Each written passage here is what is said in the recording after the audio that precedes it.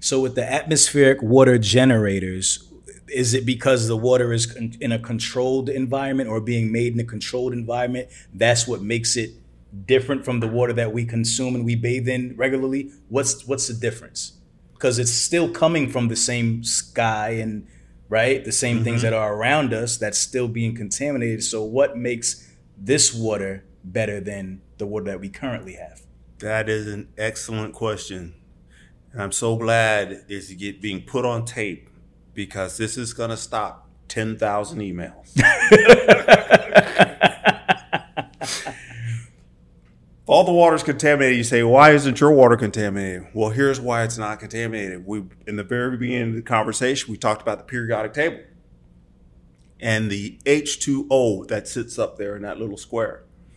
Well, H2O it's a molecule that sits out there, and we're looking at a bunch of them right there, but they're attached to another chemical. So when you have an atmospheric water generator, like the glass that's sitting over there with a little bit of ice in it, and that moisture starts to form on the outside, that just came out of the air. It's only pulling the H2O molecule, nothing with it. It's not pulling benzene. It's not pulling methane. It's not pulling methyl ethyl ketones.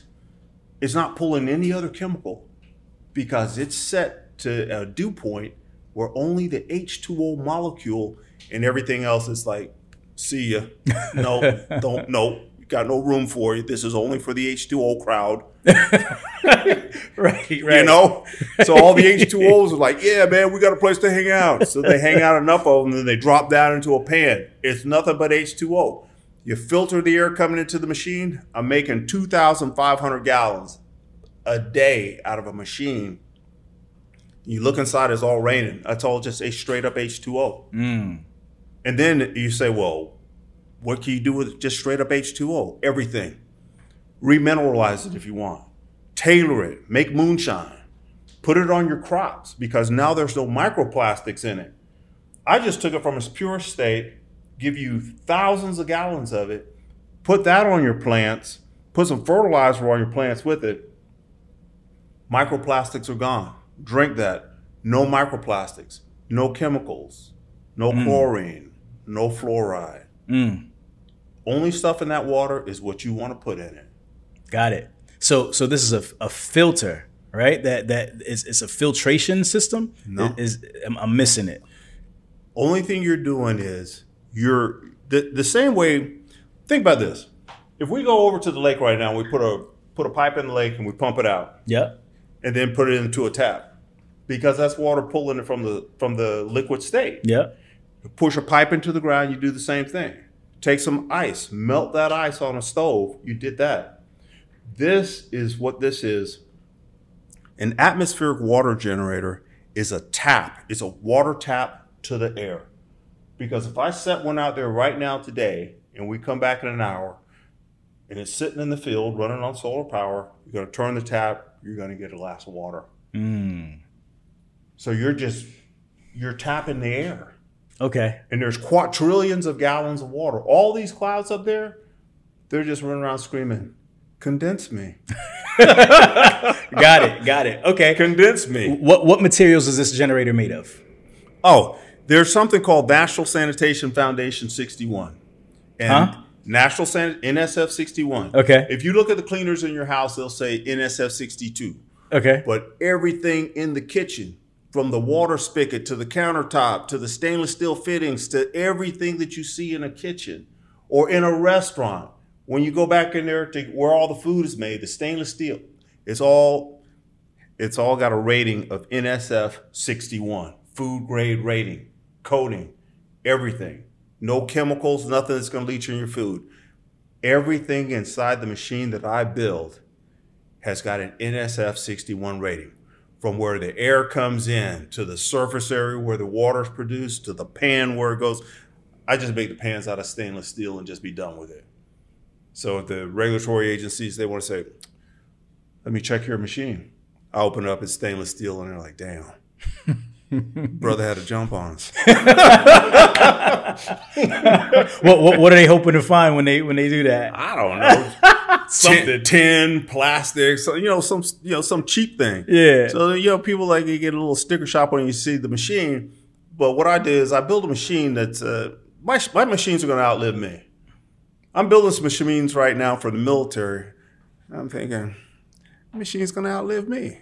Right. But that's what I want to do. Right. So it's like when you, so everything on the machine, the coatings have to be perfect and correct so that you make sure that the person is always getting a quality grade of water from a quality product that is going to last long. Because when you're going to spend that kind of money on a product that's going to save your life, you want it to work when everything else is failing. Yeah. And you want it to be good.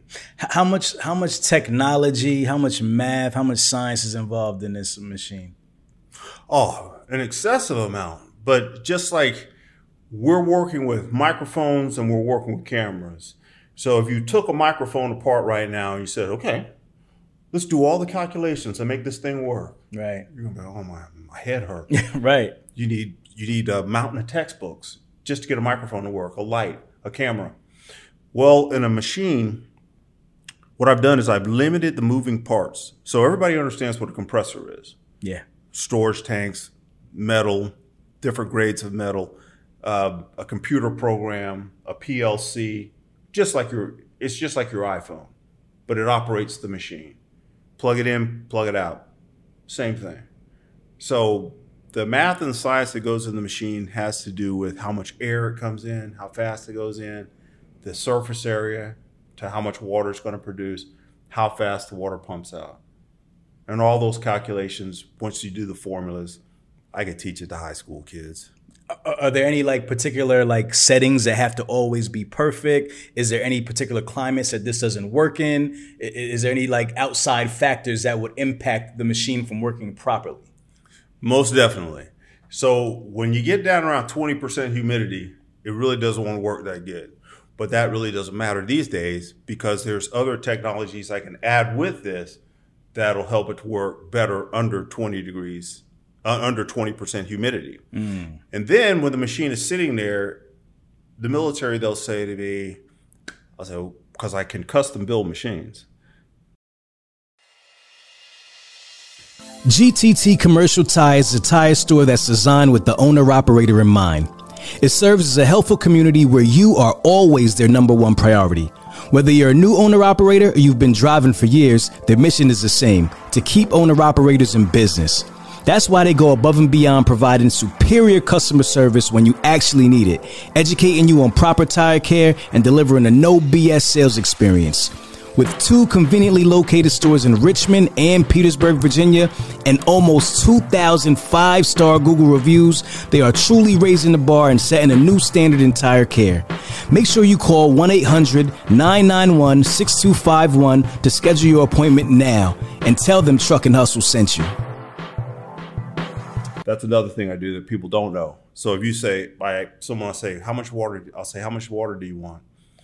I say, I do 5,000 gallons a day. I was like, okay, not a problem.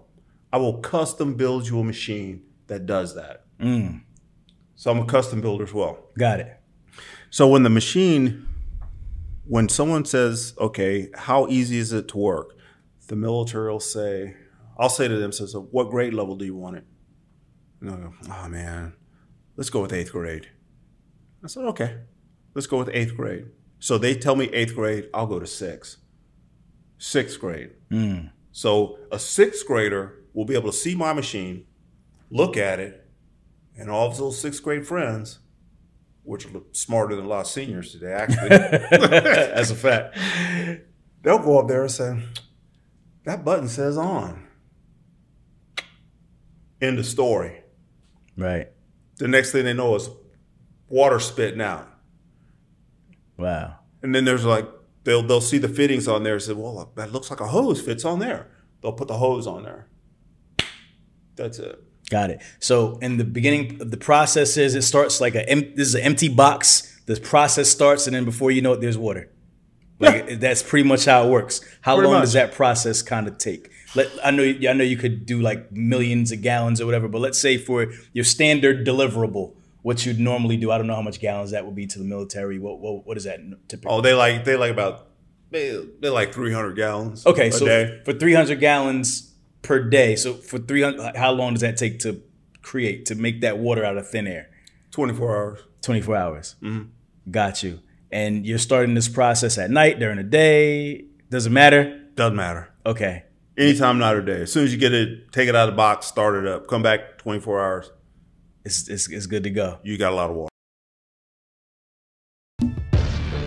If you twisted, confused, or stuck about trucks, don't be dumb. This is the place to come. Truck and Hustle. Let's go.